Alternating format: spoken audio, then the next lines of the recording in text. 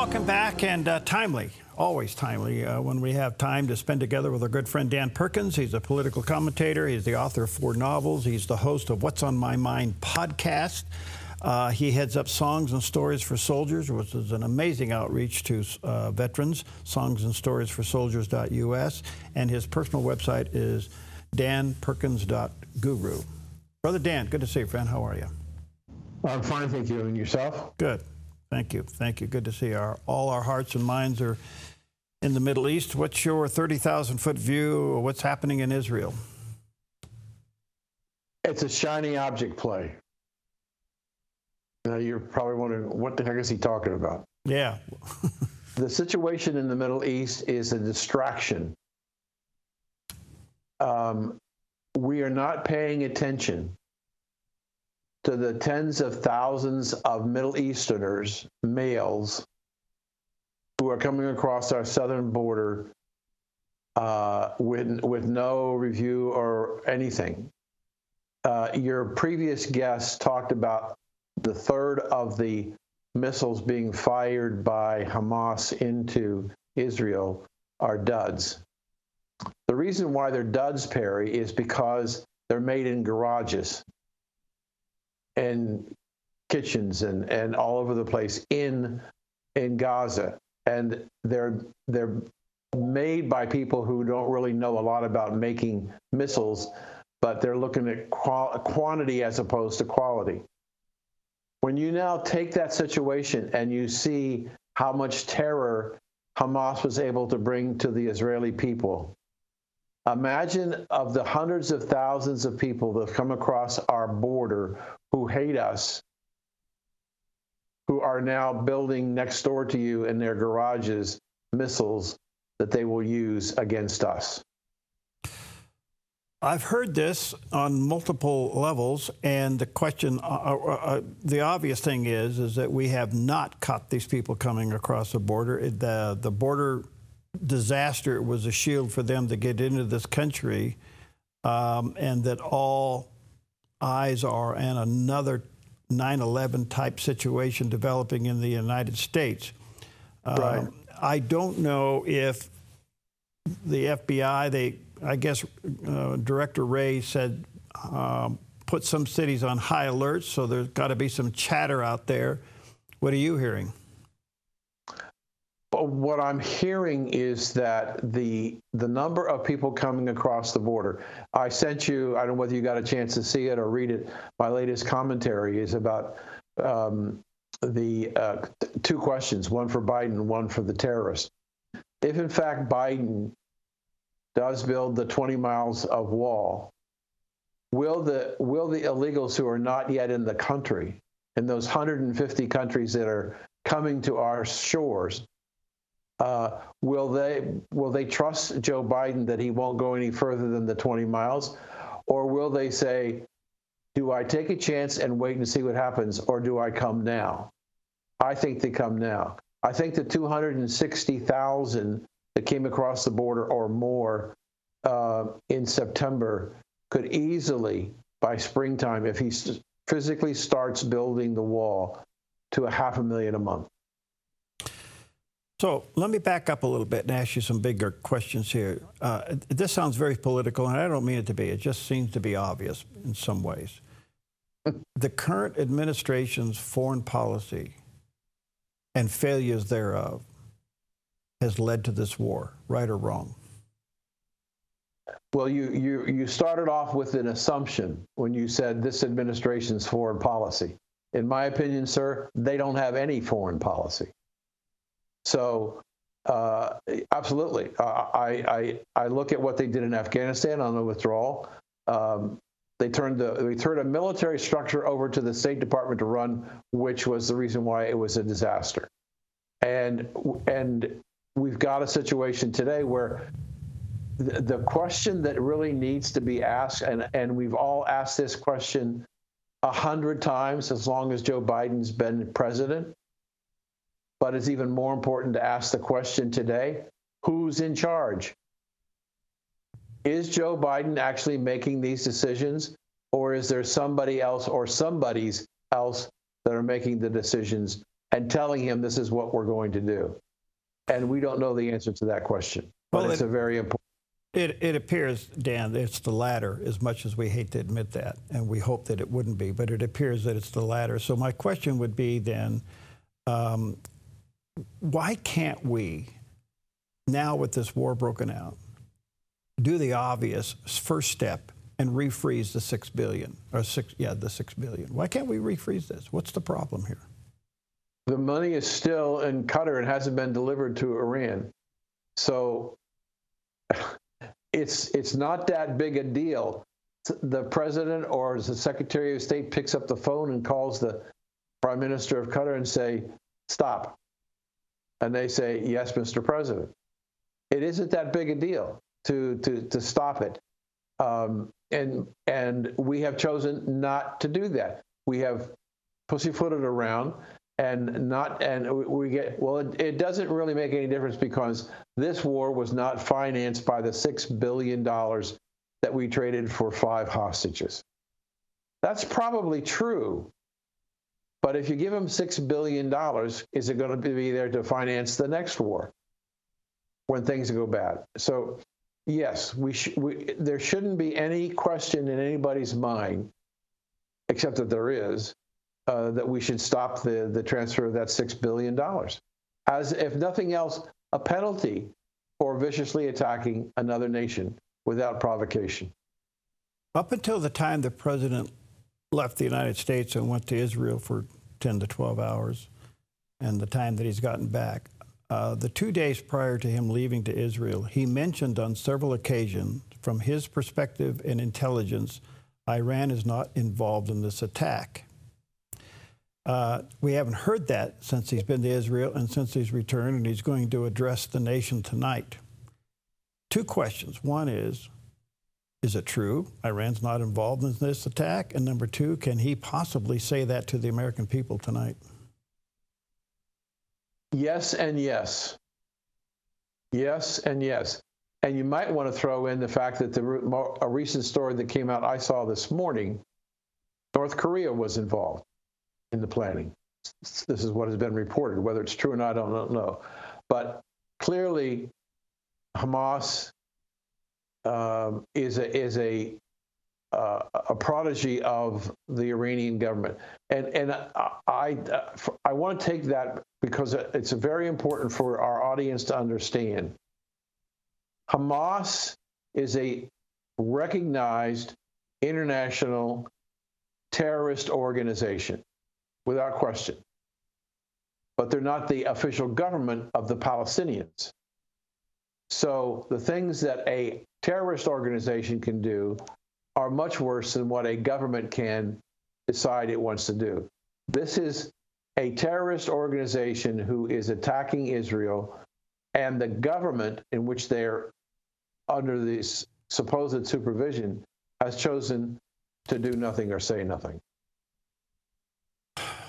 Okay, so we have now evidence that some of the missiles that are being used did come from North Korea. Mm-hmm. We know that Hamas is nothing more than a puppet of Iran. Hezbollah out of Lebanon, same thing. It appears to me that Israel not only has to defend itself currently in what's going on, but ultimately would have to show some kind of response to Iran, whether it's taking out the nukes or taking out the refineries. But something probably will result in some kind of a address to Iran. Do you agree with that? You know, your previous guest talked about the 2 aircraft carrier, Gerald Ford and the other one, carrier groups that are the Eisenhower that are either on station or on their way. They're not for Israel. They're not for Hamas. They're for sending messages to Iran. Well, what message is it we're sending? Are we, as you pointed out, are they there to take out the nuclear facilities? Are they there to take out the refineries? Or what are they there for? So we don't know what the mission of the two carrier groups are and why they're there. They just were moved there. But if the conventional wisdom is they're not there to protect Israel, and they're not going to use the firepower of these two aircraft carriers on Gaza, then what are they there for? Are they there for, as you point out, either to take out the refineries or to take out the nuclear capabilities? The nuclear capabilities, we have been told, whether it's true or not, we don't know, are buried so deep underground that bunker buster bombs would be ineffective in effectively destroying those capabilities. I think, and I'm playing it because I'm an energy guy and been an energy guy for over 50 years, I think the issue is necessary. They're going to take out its oil capacity, destroy it.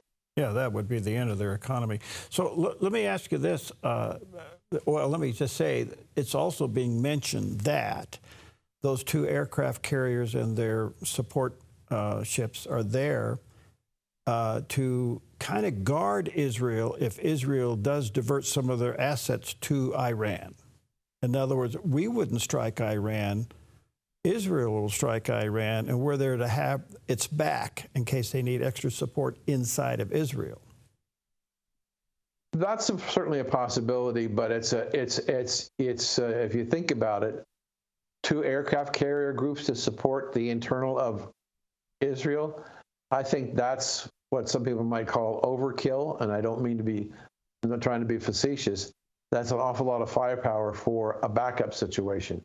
I think the issue is, it appears that somebody's made the decision that we're going to have to engage with Iran, and we're deciding between nuclear and energy.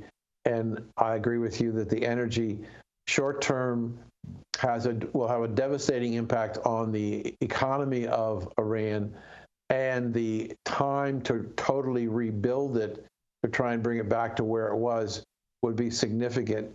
And then you could create, if you want to look at it this way, if you wanted to create the greatest amount of internal turmoil in Iran with the Iranian people, killing the refineries, which destroys their economy, food, electrical power, whatever, is more devastating to the Iranian people and cause them to react than trying to take out the underground nuclear devices.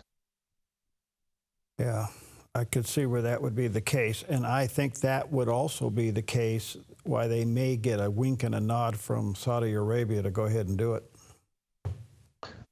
Yeah, I think that Saudi Arabia, you again, in your previous show, you talked about Shia and Sunni, the historical battle between the two. There is no love lost between Shia and Sunni, and the idea that if Saudi Arabia could create a situation where it creates a problem for the government leaders and the religious leaders in Iran, especially with their people, I think the Saudis would be very happy to see that happen. Yeah. Let me take a quick break. I'm over on time. Dan Perkins with us. Check out What's on My Mind podcast. Check out his website, danperkins.guru, and support his outreach to veterans, Songs in Stores for Soldiers.us. We'll take a quick break. We'll be right back.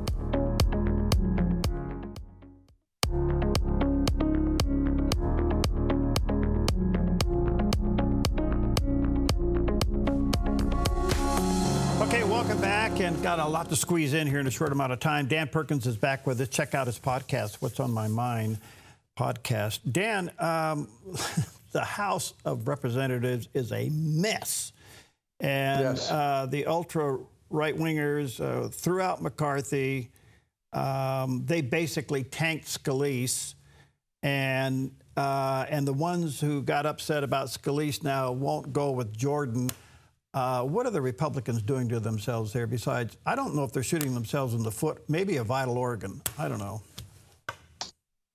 I have written about this problem when we had the first speakers get into trouble.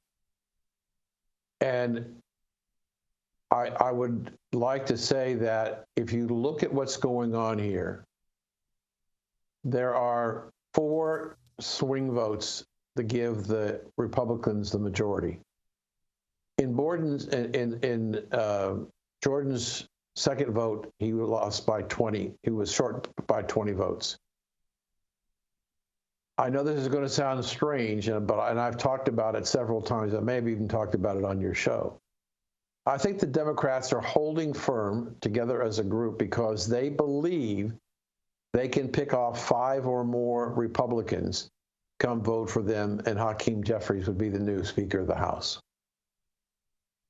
Well, there's that. I've heard that. There's the rumor out there. But that means that Jordan would have to capitulate. The Republicans would have to go back into caucus again and come up with I mean, we could be in this process past the time that they have to come up with a budget. I mean, we are heading into a disaster area here. But, kind sir, let me ask you a question. Okay? Go. If the House doesn't have a speaker, how does it affect your life on a day-to-day basis? Well, we've been getting by with this for 2 weeks just fine. And so I don't know if McHenry is given some special leeway to govern. I don't know, but they are looking at a budget disaster coming up here in 2 weeks. So this is kind of interesting. But wouldn't they have a budget disaster even if we had a speaker? Yes. Yes. So I'm not trying to be facetious, and I'm just playing with you a little bit of saying, yeah, okay, so we've got a vacancy. We need to fill it. Well, some people would say we got a vacancy in the White House, and he hasn't been effective for 3 years, and the country hasn't gotten along well, but no big deal. So I think if I hope I'm wrong, but if you get some moderate Democrats who coerce moderate Republicans to come over, and all they need is 5, they can swing the election for the Speaker of the House to Hakeem Jeffries. So we'd have a Democrat speaker who is in the minority, but stranger things than that have happened, and I think that's a real possibility. So you think Jordan's done? I don't think he's done yet. I was supporting Jordan from the very beginning. I thought he would make a great speaker. He's strong. He's dynamic. He knows what he wants to do, and has been able to get an enormous amount accomplished with his Judiciary Committee in investigations into the Bidens. But again, Perry, it's a distraction. It's a shiny object. The Democrats let all of this go on now over here because they don't have to talk about Biden and his corruption and everything else. Yeah, I get that part. So the other obvious thing is, can the Republicans afford to do this to themselves? That's a great question. Can they afford to? If you believe the polling data, it's going to be a massacre for the Democrats in 2024. Yeah, but we heard the red wave last go around too. Yeah, I know. You're absolutely right, and that's the risk. No, they can't afford to have this happen, but they may have to happen in spite of what should be right. They're gonna figure out some way to screw it up, and they will. Yeah, they're doing a good job. Somebody said recently, I heard this, the Republican Party today is more inclusive than the Democrats have ever been as a party. And when you think about all of the factions that are fighting in the Republican Party, they're all constituents of people who have certain beliefs, and there's a lot of them. So it's a big tent. There's room for a lot of different beliefs and ideas, but it makes it very difficult to manage as a party. Okay, one last quick question. Should the RNC just go ahead and cancel all debates and just go with Trump because he's so far ahead in the polls? I think it'll be interesting to see, with NBC being the lead questioners for the next coming debate, and who's going to be there, and NBC will certainly have a different approach. But again, I look at the aggregate polls as opposed to individual polls, and it appears to me that nobody's gaining any ground on Donald Trump in the Republican primaries. Now we're going to start voting soon, and maybe that'll have an impact. But if all this discussion, or arguing, or bantering, or whatever you want to call it, it's not debating, is not moving the needle except within this group of the 6 or 8 of them, and repositioning. But if the leader still isn't making any headway on Donald Trump, you're right. Why are we wasting the time? Well, I don't know. It was a rhetorical question that kind of tweaked my interest. You know, why are we doing this? Nobody seems to be coming at him with any threat. But on the other hand, he's tangled up in so many legal things. And then the other question is, can we have a propped up Biden be the candidate on the other side? I mean, this is really messy. Right. I've got, if I could, sir, I've got a couple of quick announcements. 30 seconds, go. Okay. Number one, we rebranded the company, and it's now called danperkinsmedia.org. It's the new website. Okay. My show changes names to The Truth Starts Now, a conversation with Dan Perkins. Okay. And my new novel will be out the Tuesday before Thanksgiving, and I'll get you a copy of it. Oh, wonderful. Good to see you, friend. You're looking healthy. You feeling good? Yes. Thank you. Good. Well, keep eating. Don't buy any green bananas. Thank you, sir.